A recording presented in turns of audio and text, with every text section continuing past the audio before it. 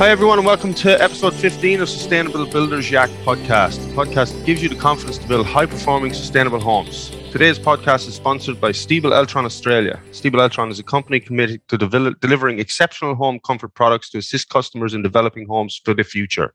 With a rich heritage of nearly 100 years in manufacturing innovative home appliances, Stiebel Eltron has become synonymous with green, energy-efficient hot water heating and ventilation. We'd first like to begin by acknowledging the traditional owners of the land on which we meet today and pay our respect to elders past, present and emerging. My name is Brian Guinan from iSmart Building Group here in Perth, Western Australia. And as always, I'm joined by my co-host Simon Clark from Sustainable Homes Melbourne. Morning, Simon. Morning, Brian. Good to be back. Yeah, Happy New Year to you, mate. Yeah, same to you. Happy New Year to all our listeners, by the way. All 20 of them. Just kidding. Okay, today we are joined by Mr. Tom Stevenson, National Sales Manager at Stiebel Eltron Australia, and today we're discussing renewables, hot water heating and ventilation. Tom, thank you for joining us. Thank you for having me.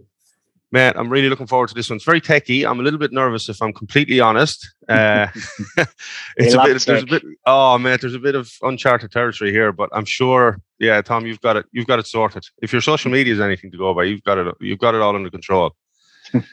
So, folks, for everyone else out there, Tom Stevens is the National Sales Manager of Renewable Technologies for Stiebel Eltron. With more than 20 years of experience in the HVAC and plumbing industry, he's developed an acute understanding of the solutions required to create better buildings. He's a passion for energy efficiency and sustainability and believes that how we use energy is as important as how we create it. He's a leader and mentor with Stiebel Eltron Australia, but tireless efforts in educating the construction industry where he gains his greatest satisfaction. Okay, Tom, so let's start off with a bit of a chat about your past and how you ended up at Stiebel Eltron. So, born and bred New South Wales country boy, moved to Sydney, sort of straight out of school to play rugby, ended up falling into the plumbing game and through a fair few changes in direction, ended up with Stiebel Eltron nearly 15 years ago and basically fell in love with the product range and their passion for energy efficiency. And here I am today. So when you say you were in the plumbing game, were you a plumber or you were in supply chain or how? Supply chain, sales, solutions. Sales and supply chain. Okay. And then you ended up at Stiebel Eltron 15 years ago. Close to, yeah. I didn't even know they were in Australia then.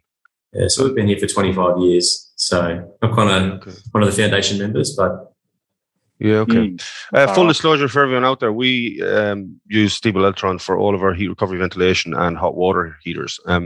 Probably primarily because you guys have boots on the ground. You've got an office here in Perth that you've got someone on the end of the phone. So full disclosure on that. I guess let's start off then with, what everyone knows. Can we start off with hot water heaters? And I guess, can you just explain exactly how heat pump works? I guess let's start with that, and then we can go into the efficiencies of it and where they're used, etc. Yeah, so look, it's a very common question, and most people don't realise they have a heat pump. Everybody has a heat pump. There's a heat pump in your car. There's a heat pump in your home, be it an air conditioning unit or a fridge. The heat pump, by its very definition, it moves heat. It doesn't create heat necessarily. We're using a refrigerative transfer to increase or decrease temperature depending on what the output requirement is. So in the case of air-to-water heat pumps, such as what Stiebel Eltron specialise in for domestic hot water heating, we use our ambient air temperature as a source, and we're creating heat across a refrigerant exchange and applying that into potable water. Okay, so for lay people out there, you're pumping air essentially through the system and through the refrigerant piping, which then that refrigerant is pumped from the external compressor inside the coil or inside the internal coil, which then generates, you're using the heat from the air. We're utilising the free latent energy that is contained within the air, right down well under 0 degrees in terms of air temperatures. And then the refrigerant in the system will be compressed and convert that into heat. Then that heat is sent via a coil or a condenser that wraps around the cylinder to transfer the heat into the water. So, just with the heat pump technologies, it seems generally, so somewhat new for domestic use with homes. I remember when first got into the sustainability game and went to a conference and they were talking about solar hot water. That was all the craze. And then now it's changed to combine your solar PV system with a heat pump as the most efficient sort of setup for a domestic household. So how long has the tech been around and been used on homes? Look, I mean, heat pumps have been around as long as air conditioning and fridges. So heat pump is a generic term for all of those devices. Essentially, heat pump hot water systems have been around a very, very long time.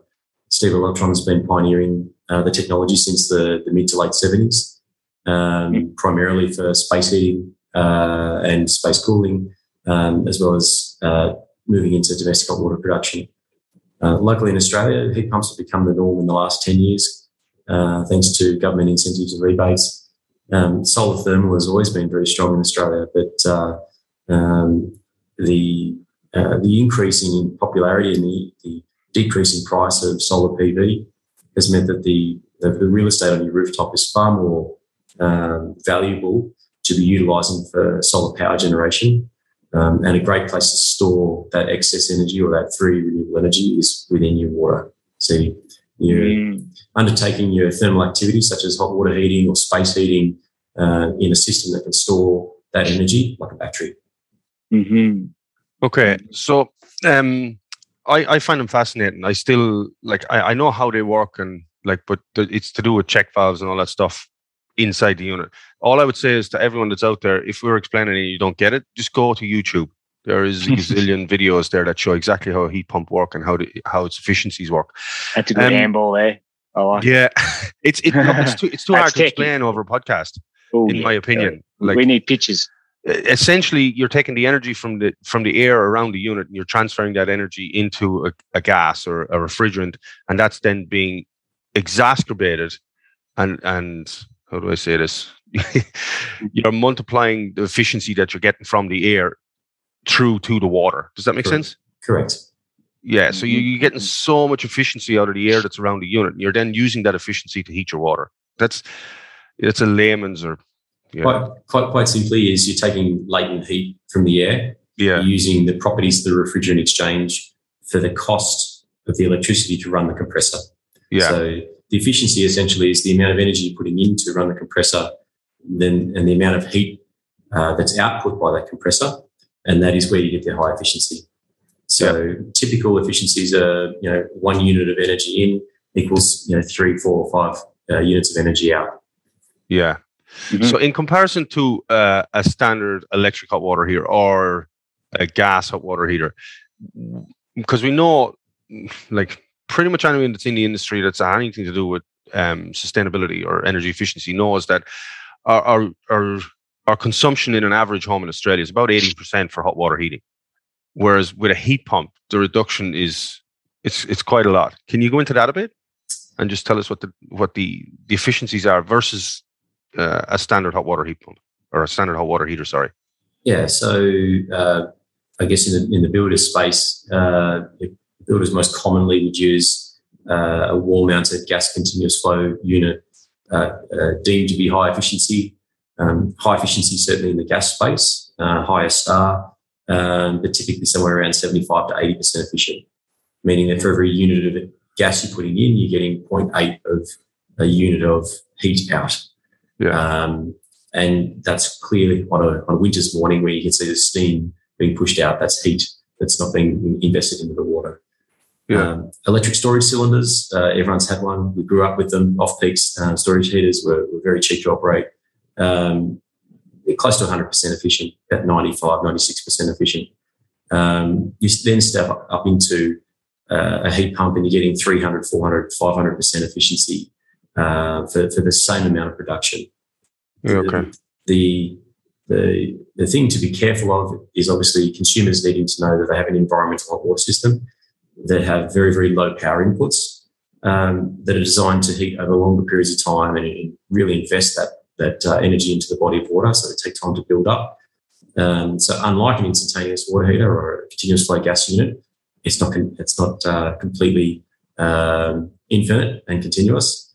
It will run out, and it does take a little bit of time to recover. And there is losses as well. But I think one of the things that we spoke about previously with Jeremy was that if you have an instantaneous, you also have, you're burning gas essentially. So there's that part of it that's not considered either. Now, your title is you're in charge of renewables. And that basically leads into, so when you're dealing with hot water heat pumps, essentially it's renewable energy over and over and over and over and over, and it's less energy you're using on the heat pump. There's one portion, and it's getting pretty battered around the internet in the last 2 years. Now, the heat's come off it quite a bit in the last 6 months, I think, but it's to do with the refrigerants that's being used. Yeah. Can you have a little chat with us about that? Because that's something that's, if you read the internet, there's a lot of misinformation on there. And for somebody buying a heat pump, they could think, oh my God, the gas is in here, this is no good, and this, it's renewable technology, but it's not. Does that make sense?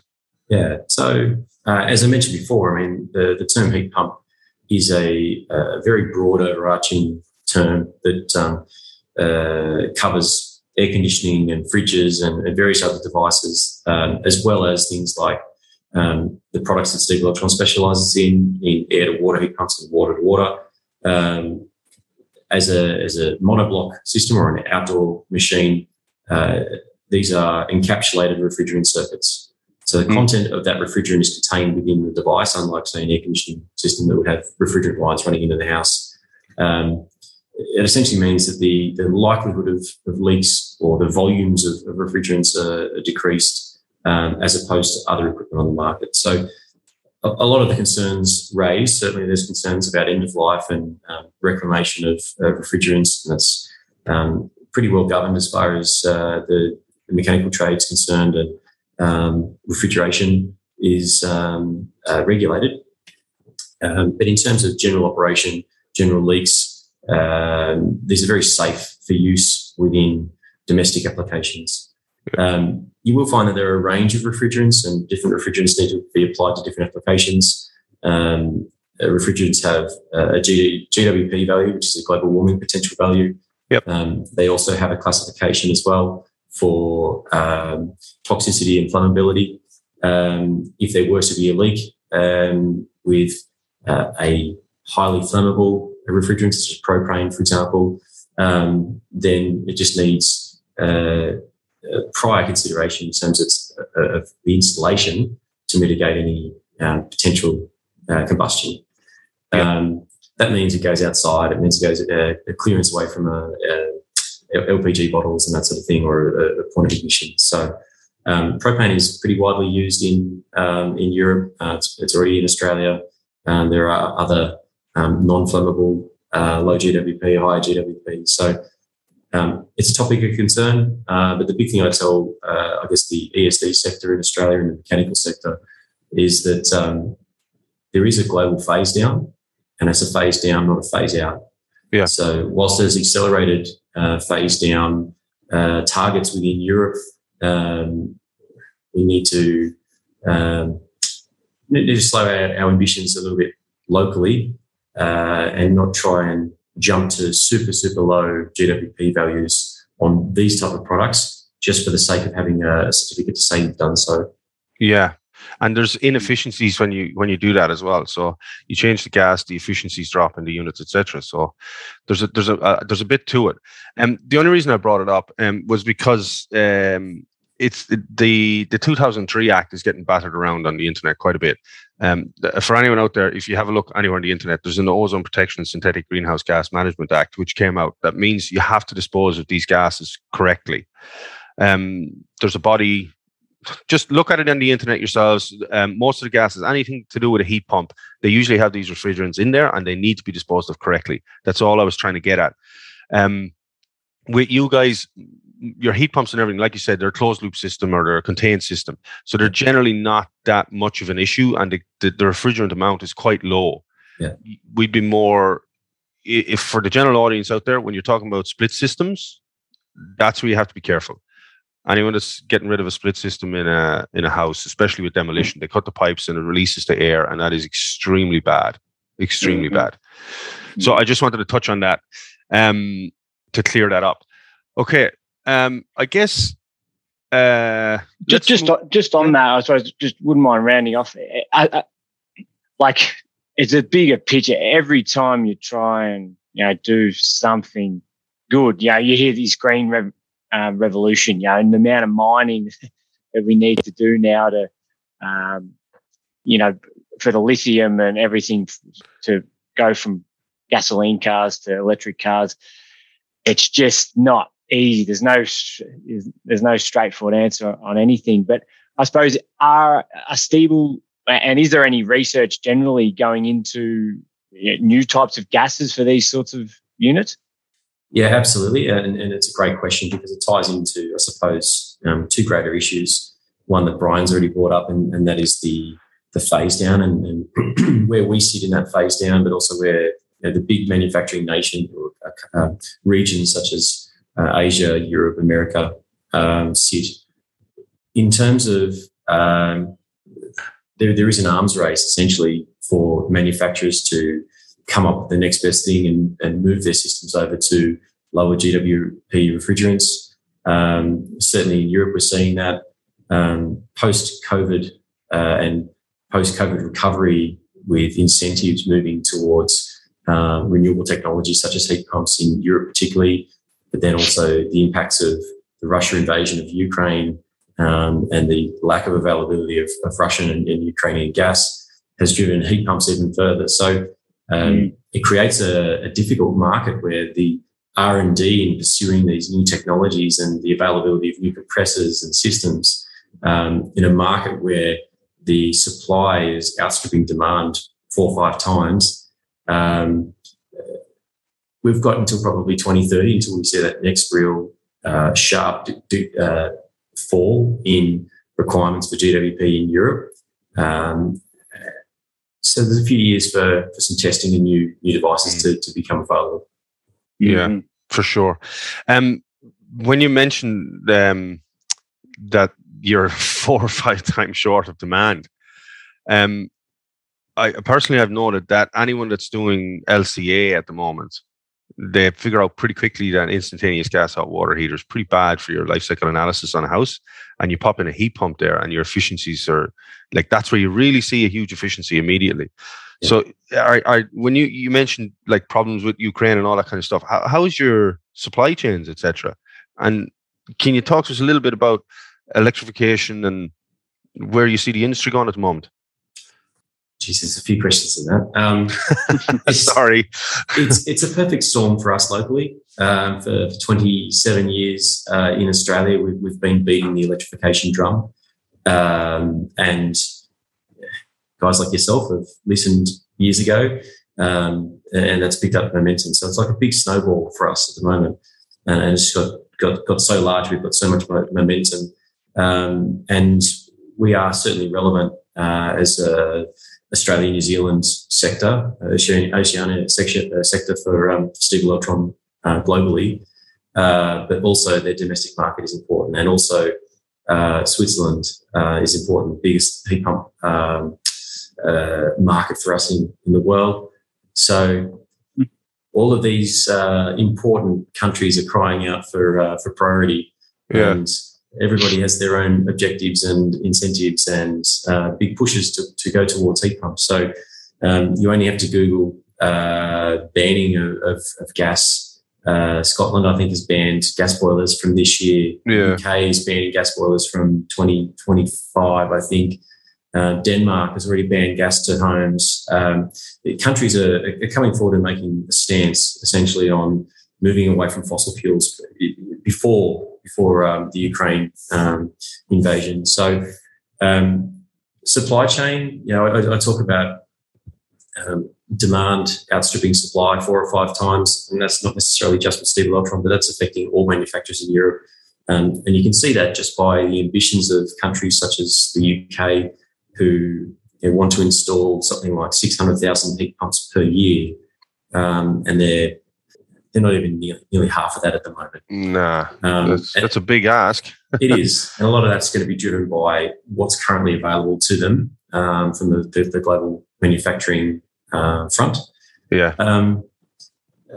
the latter part of your question in terms of where we see the market here locally, I think it's taken a very severe swing in favour of electrification in the last 2 years. It's almost like the pollies have got up one day and realised that, hey, we actually have to do something about climate change, and it's actually not that hard. We just bite the bullet. We make some hard, tough decisions. We've seen the gas substitution roadmap being proposed in Victoria, but other programs in New South Wales and South Australia starting to pop their head up. So it's, I guess, some courageous decisions by state and government, federal, local government leaders to put pen to paper to make the call and actually lead on this issue. But then also driven by voluntary programs. You know, yourself involved with for a long time with Passive House. Passive House is taking or gathering huge momentum. And whilst we don't necessarily see a lot of our systems going into Passive House, i.e. hydronic heating and geothermal heat pumps, and that's a symptom of getting the fabric right and actually being in an environment where we can rely on very, very minimal heating and cooling loads. And that's essentially where we really need to be in our housing stock, is to really focus on building fabric, be a fabric first type building code, and then whatever consumption we need, be it heating, cooling or hot water, we do very, very efficiently, which comes back to the statement you made from my introduction about the generation of energy is important to how we actually consume it. Yeah. Sorry, Tom, just saying there that you've seen a big upswing the last 2 years with regards to electrification. Would you have any sort of stats on how your market share has changed or anything like that you can let us in on, just on the side? Market share is a little bit tricky because we would get obviously we know what we do and we know what our growth is like, and our growth since we began the renewables division back 7 years ago, our growth, including not hot water heat pumps, but hydronic air-to-water heat pumps and water-to-water heat pumps and ventilation systems, has been 50% year on year. And it just continues to grow and grow and grow and grow. And this year it's supposed to be 125% growth. Wow. So, when I first started nearly 15 years ago with Steve Electron, you might meet 1 in 10 people that knew who Steve Electron was. And now it's people coming to us because they want Steve Electron solutions, which is very humbling. It's humbling for the work that myself and others have done in growing recognition for the solutions that we provide, and being staunch on electrification and just doing things better with European solutions. But I think it's the Australian appetite has finally caught up with the market, and then the consumers are really chasing European solutions, i.e. Passive House, i.e. hydronic heating, i.e. heat pumps in general.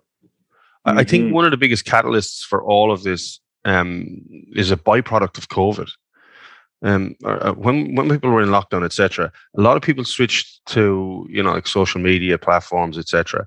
And for me, I saw a huge, it was a massive conversation that started around Passive House and renewables, etc. And because once it started, it's exactly like you say, it's a snowball. A lot of it is just information. People don't have the information. And then as soon as they have the information, it's like, well, hang on a minute, that's common sense. Why would we go back here if this is the way forward and this is better? It's better for the environment, it's better for us. And yeah, it's a little bit more outlay at the start, but we all know the end goal is far better. I thought that was one of the best, probably, for me, it was one of the only things that came out of COVID was there was a huge uptake in renewables and a huge amount of information that was shared over that year and a half. And it just kept coming and coming and coming and coming and coming. And I loved it. I thought it was fantastic. Everybody got involved with it. Yeah, I thought it was really good. Over here on the East Coast, Brian, we were locked in our homes for however many months. We saw our energy bills go through the roof over winter, and that changed a lot of people. A lot of people looking at blank walls, buying art, and the energy bills getting going up. Well, necessity drives change, and as you pointed out, Tom, like look at their targets in England. Why are their targets like that? Because there is a war and there's a shortage of a resource. And when there's a shortage of a resource, you have to look at an alternative source, and that's exactly what they're doing. Yeah. Mm-hmm. It's like, unfortunately, war has delivered that for them, but it's like most things in history, isn't it? Unfortunately. The key indicators for us, I think, if you take heat recovery ventilation, which is one of our fastest growing product groups locally. We had bushfires back in 2019, and then we had COVID hit in 2020. Then it was lockdowns all of 2021. So you take the threat of fires and smoke and clean homes. You take then the threat of virus. You take then the sustained occupation of the one space with your beloveds. Mm-hmm. Poetically put. Yeah. I think it really changes essentially what consumers then look for when they want to build a house. You go back maybe 4 years ago, Mrs. Jones, your house will be leaky, but you get a $50,000 marble bench top for free. Yeah. That's a big change. That's what I was saying about COVID. Once that information got out there, and like the real relevance of importance really started to come forward. It was good. Yeah. All right, so we need to move on a bit. You mentioned radiant heating. Let's talk a little bit about radiant heating. So we're all silly here. Can you explain exactly what radiant heating is, how it works, and where it would apply? So essentially, radiant heating, as we know it, is surface heating, utilising convection from a surface, be it underfloor heating or a radiator, where heat is emitted and transfers into the room and essentially rises, and you get a very even layer of heating that is unparalleled, as opposed to fan force heating. It's not a quick form of heating, so it's more suited in climates such as Melbourne and Tasmania, lower parts of southern New South Wales, for example. But certainly down to the south of Perth, we do have a lot of requests for radiant heating in those cooler areas. So climate zone specific, we're talking 6, 7, and 8?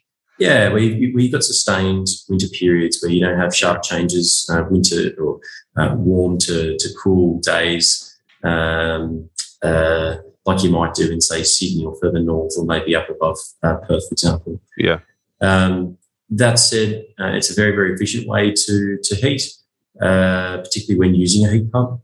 So one of our specialties and one of the products in my portfolio is air to water or water to water, commonly known as geothermal heat pumps, where we're essentially using the heat pump principle with a different source. So taking latent heat energy from water or from air and investing that into water that then is piped and distributed around the house. The big advantage of these hydronic heat pump systems is that they're able to do your space heating, space cooling, hot water heating, cool heating, any sort of thermal activity within the house. It does come at a cost. They are a premium solution, which is often overlooked by consumers at that point because maybe they've spent the money on the windows and maybe they've spent the money on the wraps, and they just need to hit a specific heat load and air conditioning will suffice. Yeah. And we'll often advise, if that is the case, if they don't have the budget for it, to get the fabric right and go with an air conditioning, which is still a heat pump. Yeah. But for those consumers who suffer from allergies and are particularly sensitive to air conditioning or fan forced heating or cooling that has a propensity to dry out the air, then radiant heating is a popular choice. Yeah, I think radiant heating, it's all over Europe. Like we were putting in radiant heating when I was doing my apprenticeship in Ireland. But again, as you point out, like climate zone 6, 7, and 8 is pretty much the same as Ireland. So if you're in Denmark and Western Australia, same kind of climate as it is in Ireland for the most part. They don't see the efficiencies just yet, but I hear you. Once fabric of the building catches up and the code gets better, then radiant heating will become more viable option. I think at the moment it's viable in larger buildings. Absolutely. So it becomes more comparable cost-wise when you have larger floor areas and larger buildings and larger areas that you need to heat. And then you have like your radiant heating with your thermal mass, and it becomes, for me personally, I think I haven't done radiant heating in Australia, full disclosure. I haven't done it yet. We've done heaps of it. Like every house in Ireland has it pretty much. It's the cheapest form of heating over there. Hydronic heating is the starting point for 9 out of 10 of our clients, if not 10 out of 10. Of course, it can be cost prohibitive. The challenging part, again, 9 out of 10 or 10 out of 10 of our clients come to us and want to get off gas. And that's the real challenge. The electric heat pump systems, they're a lot more efficient, incredibly more efficient than gas. But at the moment to install, they're they're more costly. Do you see that? More spatially expensive as well. Yeah, and that's right too. And further to Brian mentioned about large spaces, we had a property or a home, that's largish. It's got a large living, dining, kitchen, and we to do the panels in there, the hydronic panels, it was basically just too many panels and cost prohibitive. So I believe that client was so determined to get off gas, but because of that, and we couldn't do a slab, an in-slab hydronic heating solution would have sufficed, but it wasn't appropriate for this sloping block. So that was a challenge there. Do you see that changing? Are there movements on that front to I suppose make it more competitive with gas? I mean, that's always a challenge when that technology is so old. More competitive with gas. I mean, I guess it depends which way you want to approach that question. Price competitive. Yeah, I mean, we're highly competitive with gas. In fact, we knock it out of the park. Any heat pump would have superior efficiency to a gas hydronic system. Price-wise, no, not really. I mean, gas is a very dumb technology. It doesn't require a lot of infrastructure, so they're fairly simple to set up and cost-effective. To that end, when clients come to us, they often look at or have to be guided to look at the fact that a hydronic system, air to water or even water to water, can do heating and cooling. So you put a gas hydronic system in, you're looking at a sum cost for a heating-only product. You can then start to look at what else you're doing, hot water and pool heating and all these other things. So by consolidating some of those, you can be more competitive than gas solutions or decoupled solutions for sure. Yeah. Mm-hmm. I was going to touch on Geo, but I might go back to that later because I'm running out of time. This is a big one. Look, for those of you who don't know what hydronic heating is, again, hit YouTube and there's tons and tons and tons of videos that show you. Essentially, it's pipes laid out on the floor. You have a heat source outside or hot water heat that's pumped through those pipes. It goes through the thermal mass in the floor and then transfers heat into the building, thus maintaining an ambient temperature inside the home. It's not an instant delivery, as Tom pointed out. So you need to do your research and you need to get the right people involved. If you are looking into hydronic heating, it's very important that you get the right people involved to make sure that you don't waste your money. Very, very important. I can't recommend it enough. Hydronic heating or electric, and the stable system. Yeah, especially in the right climate zones. If it's in the right climate zone, like I said, 6, 7, 8, it's a fantastic product. Yeah. Can we move on now, please, to heat recovery ventilation? You mentioned it briefly, and you said that it's like a juggernaut, which I agree with. We're getting queries all the time because we're one of the Stiebel installers. We're a certified installer for Stiebel. So we see it coming up a lot in just normal homes. Like people are now saying, "Oh, we want heat recovery ventilation." So let's go through. Start at the very start. So you guys brought in heat recovery ventilation into Australia for us 7 to 8 years ago. Yep. So let's talk through what it actually does, how it works, and then we'll take the conversation from there. Okay. So quite simply, I mean, we always start the journey with clients to explain that, firstly, the naming or the nomenclature of HRV means heat recovery ventilation. But in Australia, really, we should be terming the system as MVHR, so mechanical ventilation with heat recovery. Because the most important thing to understand is unless you're building a passive house, the heat recovery component is nice to have, but it's not the primary function. The primary function of the system is to provide fresh air to the building. Now, you take a 1980s, 1990s built house anywhere in Australia, and you're probably not going to need ventilation because those houses were built with free ventilation. So your air infiltration rates are going to be sufficiently high that you'll have no control over where the balance or the makeup air is coming from. But as we start to move into the 21st century, finally, we're seeing building codes require just better insulation, better windows. Before we even start to talk about high-performance homes and the desire to overachieve and get to passive house standards, we've already seen in Victoria the implementation of minimum 6-star standard down there. In project homes, just the race to hit that 6 stars and better 7 windows. stars. 7 stars now. 7. Yep. Yeah. October, I believe, this year, is it? Yeah, So, that's right. It's created an organic air tightness or a tighter building envelope, which is obviously restricting then the airflow, the infiltration throughout the building. So condensation issues occur, and we're seeing infiltration rates of around 5 to 6 air changes an hour through the building fabric, which it's a bit of a disaster zone because it's where you start to get poor air quality, condensation gets trapped inside, you start to develop mold and mildew on corners and skirting boards because that's essentially your weak points in your wall structures. So heat recovery ventilation, even the project home space in Victoria particularly, it's had a meteoric rise. But essentially it's been a viable solution for just better homes built over the last 10 years in Australia.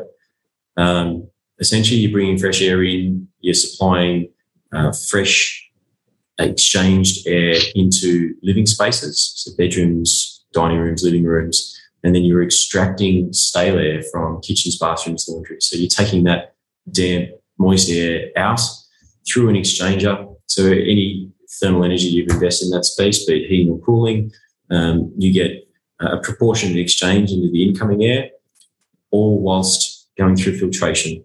So varying degrees of filtration available on the machines to filter out dust and pollen and particulates in the air. You can sort of go to extremes and get bushfire relevant carbon filters, but the tighter the filter mediums, they really start to decrease the capacity of the system. So we don't pitch into something that's going to stop bushfire smoke and COVID and the like. Fresh air is a remedy for a lot of that sort of stuff. Yeah, and just on that note, while you're talking about filters, we get a lot of queries about HEPA filters in the system. Unfortunately, can't work. They're too tight. There's no efficiencies in them, and the machine won't work. That's the feedback we were getting from Germany at the time, which is a couple of months ago. And that's the thing. I mean, you either design the system with that really, really tight filtration level, and it has to be oversized because you have to then derate the system to counter for the pressure drop from those much tighter filters. Then your efficiencies go out the window. Correct. Or you end up with a system that, as we've seen with school ventilation, which is a product that we released last year, it's just gone crazy.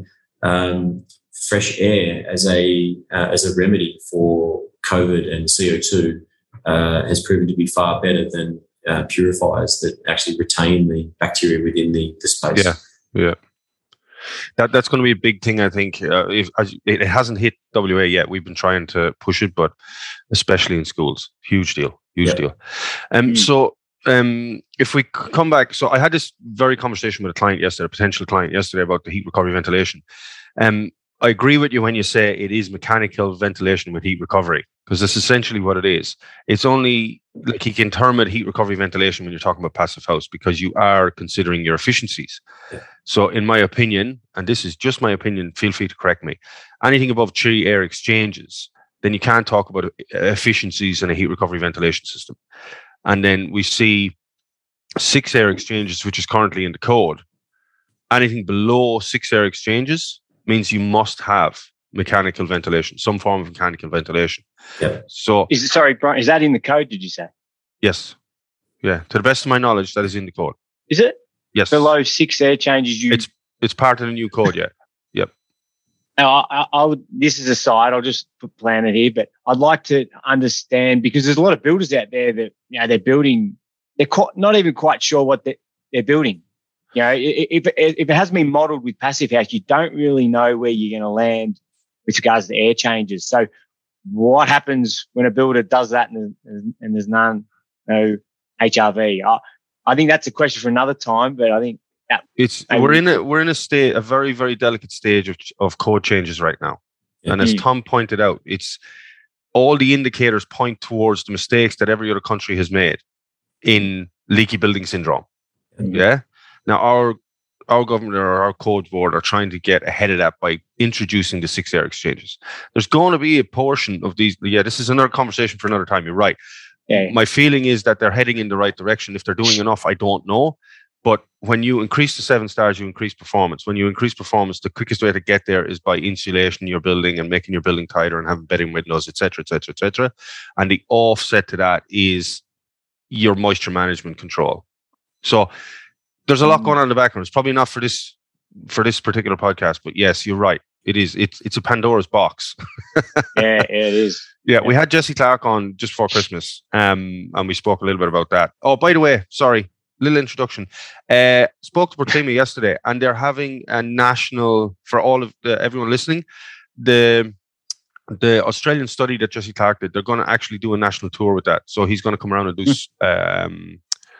speeches or conferences all over Australia. I'll let you guys know when that's happening. Sorry, Tom. You're a very busy boy. Yeah. So with the heat recovery ventilation, when you talk about the efficiencies, Tom, can you just try and explain to somebody when you're talking about heat recovery, just explain how that works? Okay, so there's 2 values that we work on with heat recovery ventilation systems. There's the exchange efficiency. So we're bringing air in from outside through the filters across an exchanger.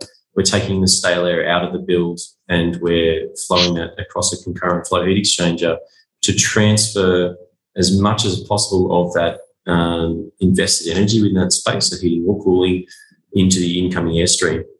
So at lower speeds, we're talking nominally max of about 90 to 94% efficiency across most good European HRV systems, but nominally somewhere in the vicinity of sort of 80 to 85% at proper working volumes. That is essentially for every 10 kilowatts you invest into the premises, that as you're ventilating it over a period of an hour for a full volumetric air change, you would get back something like 8.5 kilowatts of heating or cooling invested. So your losses are just reduced. So it's not creating heat, it's essentially reducing or mitigating significant losses whilst ventilating. Yeah. And that's like most of these are modeled on just the volumetric airflow in and out through the unit. They're not considering accidental air loss. Correct. Yeah, and that's where your efficiencies tend to... That's the difficult part of the conversation.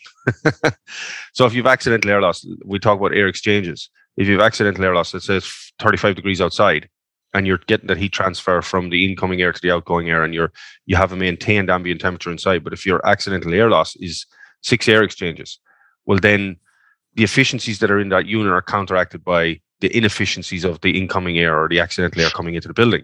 So therefore, you are getting the efficiencies on the unit, but they're nullified by the fact that you don't have an airtight home. Does that make sense? Yeah.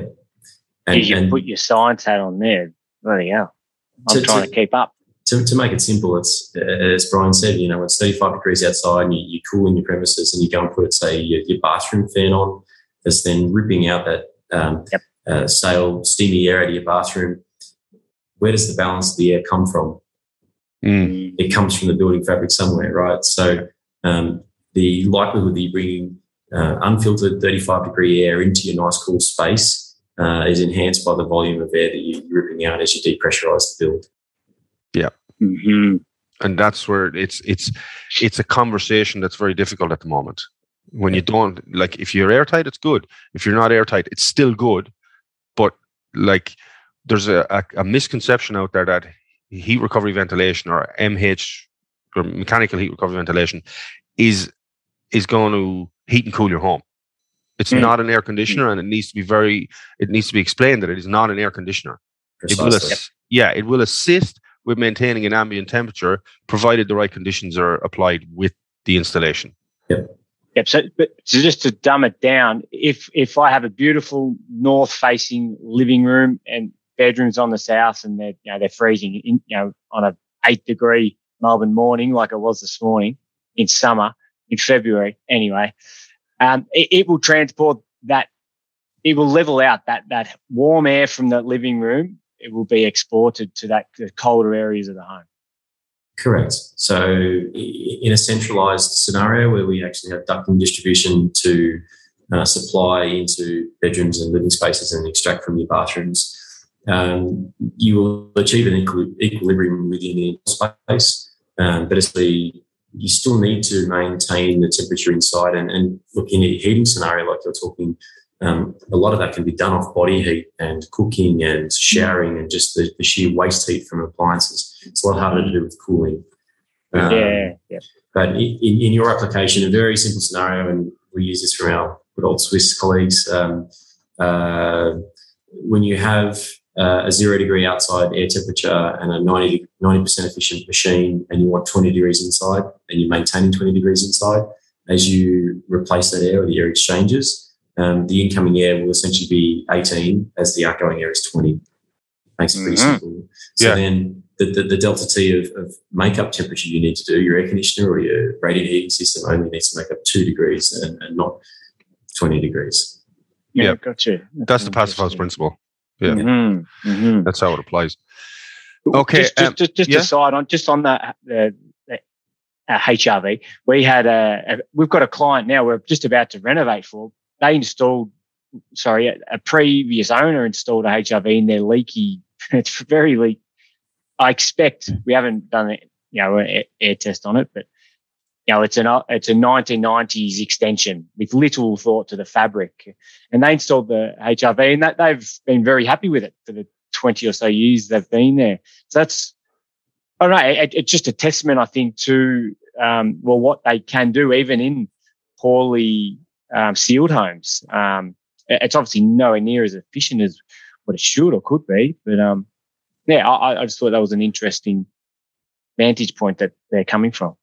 Yeah, I mean, even in today's housing stock that aren't getting down to 6 air changes or lower, because the ventilation system, the heat recovery ventilation systems operate as a balance system, so they're neutral pressure. So what you're putting in, you're taking out. The only time you're really experiencing that 6 or 7 air changes an hour of infiltration is when there's a differential pressure between external and internal. So strong breeze outside, or if you've got range hood running in the kitchen, or you've got extraction fans running in bathrooms, kitchens, laundries, etc. So having the ventilation system installed in a typical Australian home under neutral pressure without any other influence will still give the advantage of fresh air, good extraction, good filtration, a little bit of heat recovery, but probably not to the expectations that Brian likes to work to with the passive house space. Yep. And what I think people like most about it as well is just that air quality. There's so many allergies and that sort of thing. People are,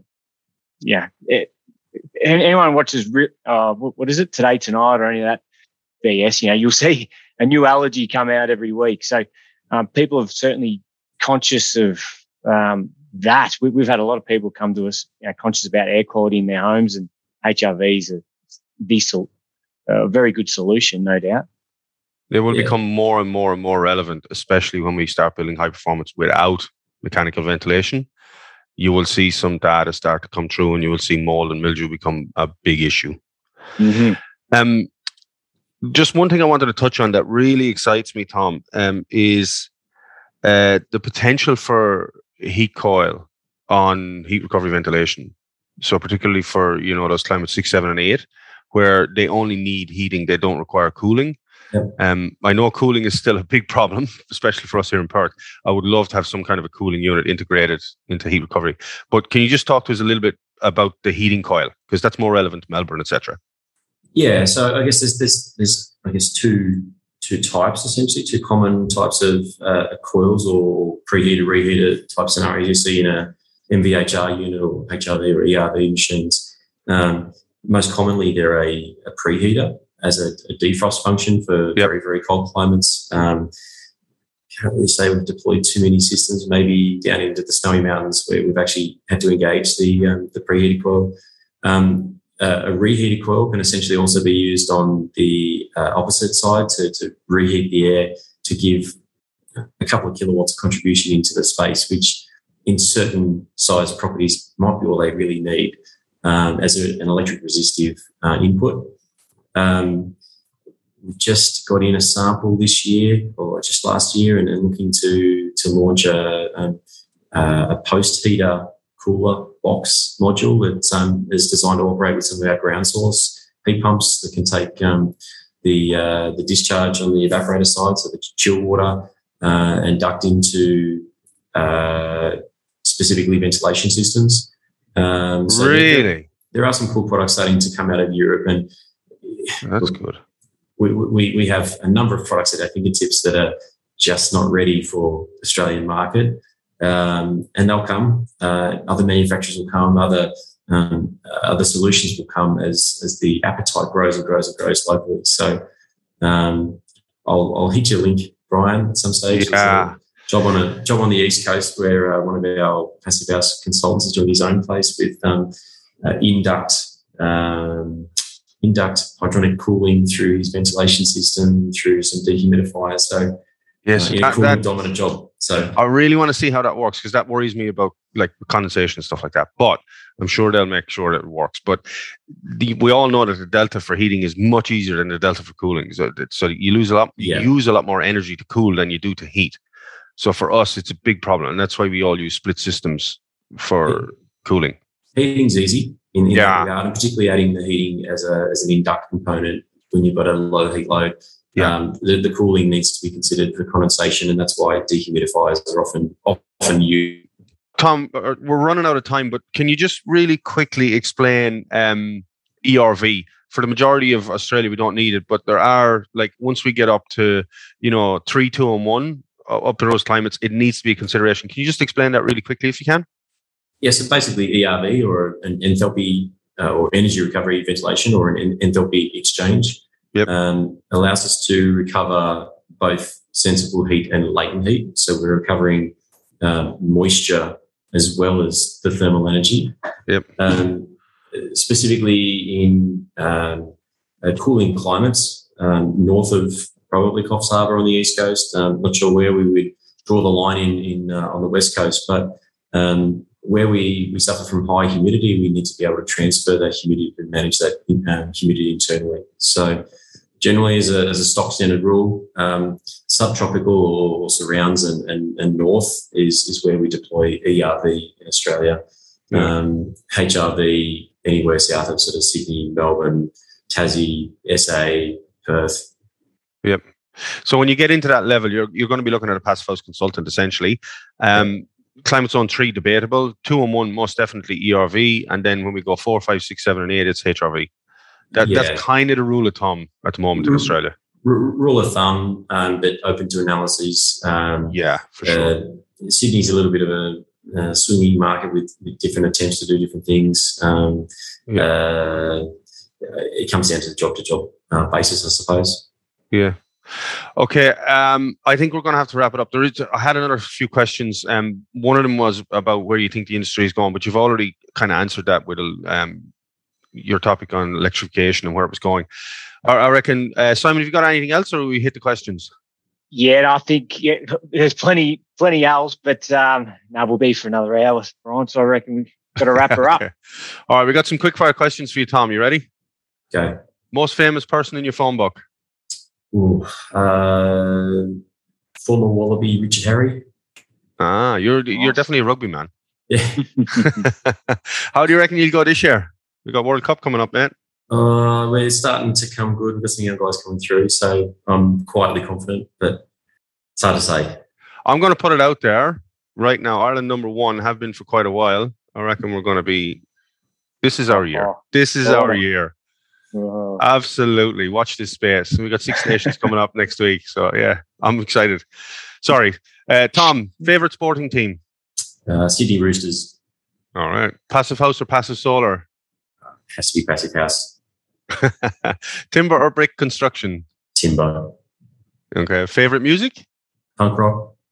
That's a bit out there. I wasn't expecting that one. Tim Tam or Anzac? Anzac, for sure. Yay! I love the Anzac. We got a lot of Tim Tams. I love the Anzac. Yep. Okay. Wow, what a fantastic conversation, Tom. Absolutely incredible. I think we can all agree we start another new year and we all strive to improve our targets and reduce our footprint. We most definitely need people like you, Tom, and companies like Stiebel Eltron to assist us in getting there. Thank you again for your time, mate. I know it's very valuable, so we really, really appreciate your time. Thank you very much for joining us. Oh, thank you very much for having me. It's been great. Okay, so thanks, Tom. Everyone else, like I said, keep an eye out for the next couple of months. We got some good webinars coming up, and as I said, Proclima have Jesse Clark doing the rounds of Australia, so keep an eye on the socials for that as well. So I guess from me, Brian, thank you everybody for showing up, and thank you very much, Simon, for joining me. Pleasure, Brian. Good to be off to a good start. It's an exciting year. We're looking forward to it. Yeah. Happy New Year to everyone out there, and we'll see you in the next one. Pleasure.